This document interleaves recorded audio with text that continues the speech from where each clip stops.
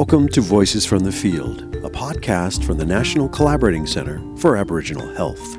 This program focuses on innovative research and community-based initiatives promoting the health and well-being of First Nation, Inuit, and Métis peoples in Canada. In this episode, we hear from the people behind Mite Atchimuwin, a study into First Nations women expressions of heart health. After some self-introductions, the team members provide an overview of the project and some of the main themes that emerged from the study. My name's Lorena Fontaine, and I'm from the Saugeen First Nation in Manitoba. I'm also an associate professor at the University of Winnipeg in the Indigenous Studies Department, and I'm one of the lead researchers on the Mite Atchimuwin Heart Health Project, and we looked at heart health expressions of First Nations women in Manitoba. So my name is Annette Schultz, and I am the other co-lead of this project. And I'm an associate professor with the College of Nursing at the University of Manitoba, and I'm a settler from Alberta.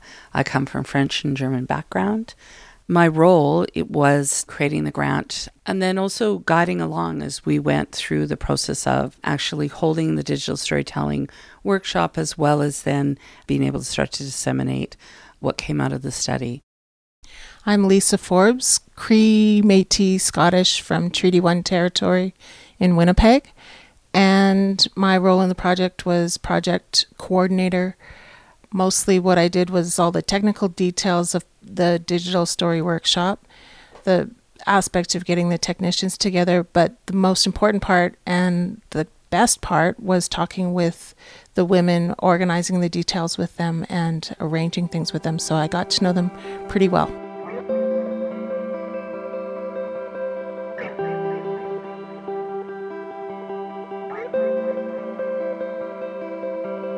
We wanted to get the perspective from First Nations women on what heart health is. And then we also wanted to get some ideas from the women on why our heart is important to our health. We wanted to capture this information in digital storytelling format, images as well as teachings. We thought it would be more accessible to the Aboriginal community, and we also wanted to allow the women to be able to be expressive with their knowledge. Because we don't hear Indigenous knowledge. We don't. It's never part of the environment that we live in. The reason I say that it was so rewarding for me is because I did get to hear Indigenous knowledge, things from my own culture, from people who know, from experts, which are the elders in our community. And we never ever see that as being important, as being actual knowledge or facts. Stories are considered to be anecdotes or myths, but in actuality it is knowledge, and it's the way knowledge has been transmitted for thousands of years on Turtle Island. One thing that really intrigued me about creating these digital stories, how to have research that's there for Indigenous people and not research that helps to understand them for the rest of the health world. We don't have information about health and how to take care of your health that would be coming from an Indigenous worldviews. I'm somebody who really likes to challenge very dominant ways of thinking, and in medicine or in healthcare, biomedicine is the game in town. It is the way that we look at things. And so when it comes to heart health, it means looking at the physical heart. It means looking at the individual and what they're doing or not doing, and how do we help them be different.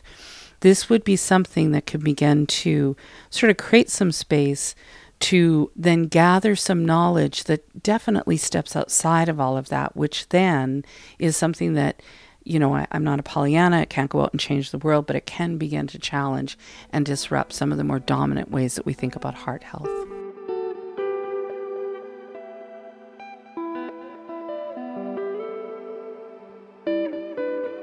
The two findings that jump out are that all women had experienced racism in the healthcare system, and all women talked about the impact the residential schools have had on their heart health in a way that I think highlights the fact that a lot of First Nations people don't just view the heart as a physical part of our body, that it's really connected to our spirit. one of the comments that really stuck out for me is the fact that First Nations people have broken hearts.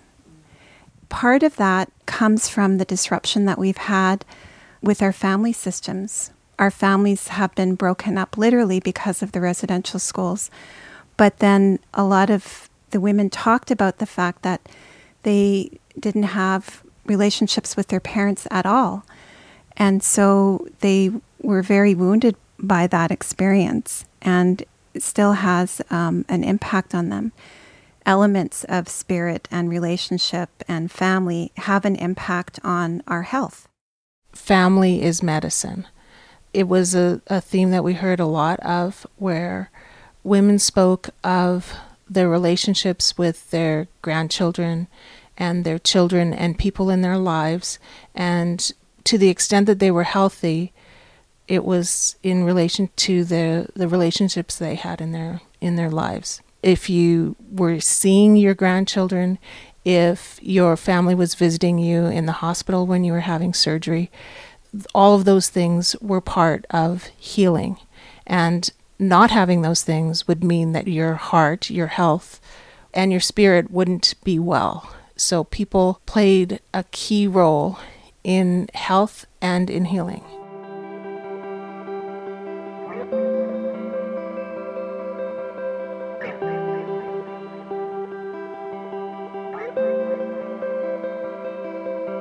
The thing that struck me the most, and remember, I'm a health professional, so I've been out there for decades, working with people around their health. How do we do that? And when it comes to cardiovascular health, I know in that world, the first thing that comes up is how do we educate people to be better, to look after their heart?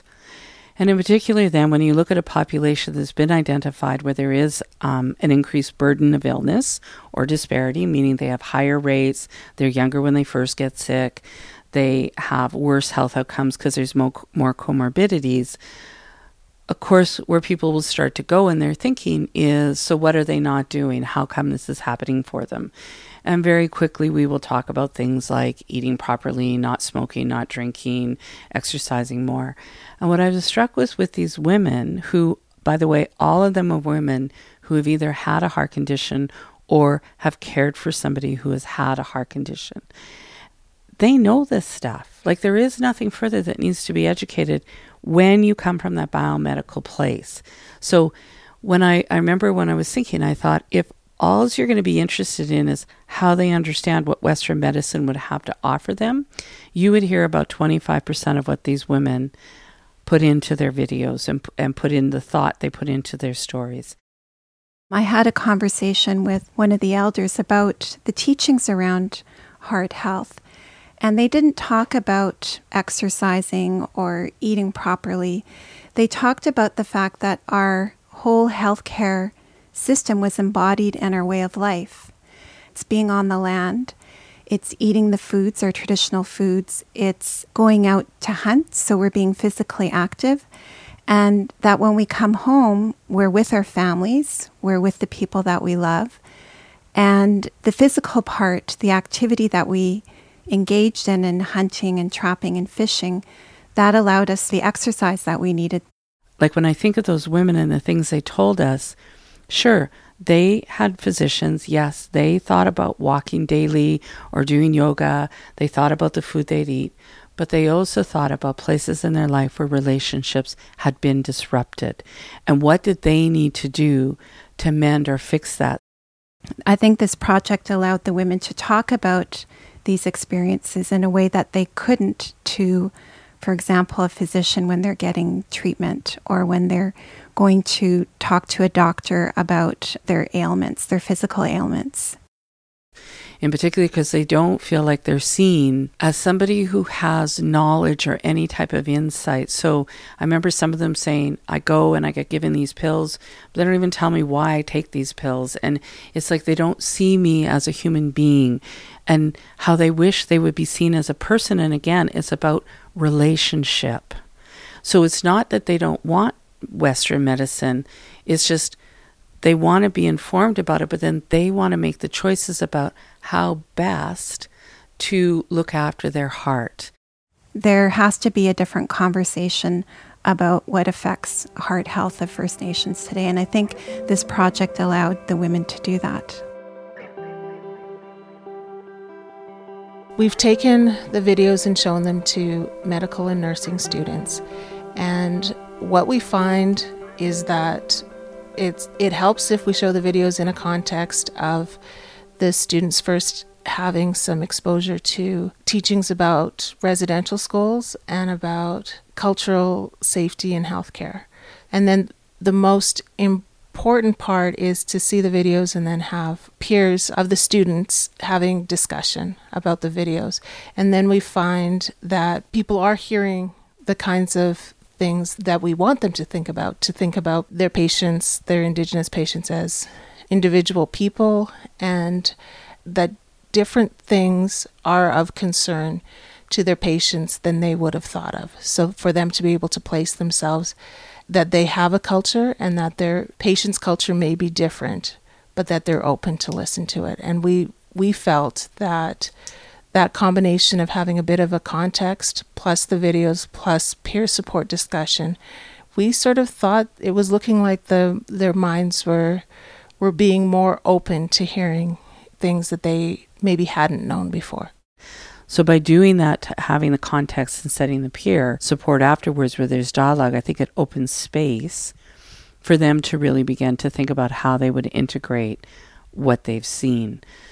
You know, not just watch these and either essentialize First Nations people or just feel sorry for them or something. Because I know with the nursing students, I remember one of the groups actually said, well, we were really surprised. We thought they were going to talk about their doctor's visits and then being in the hospital and stuff. And that's not what these women are talking about. So do you see how that's locating this whole notion of First Nations women's expressions still situated as if it's only going to happen within a biomedical setting?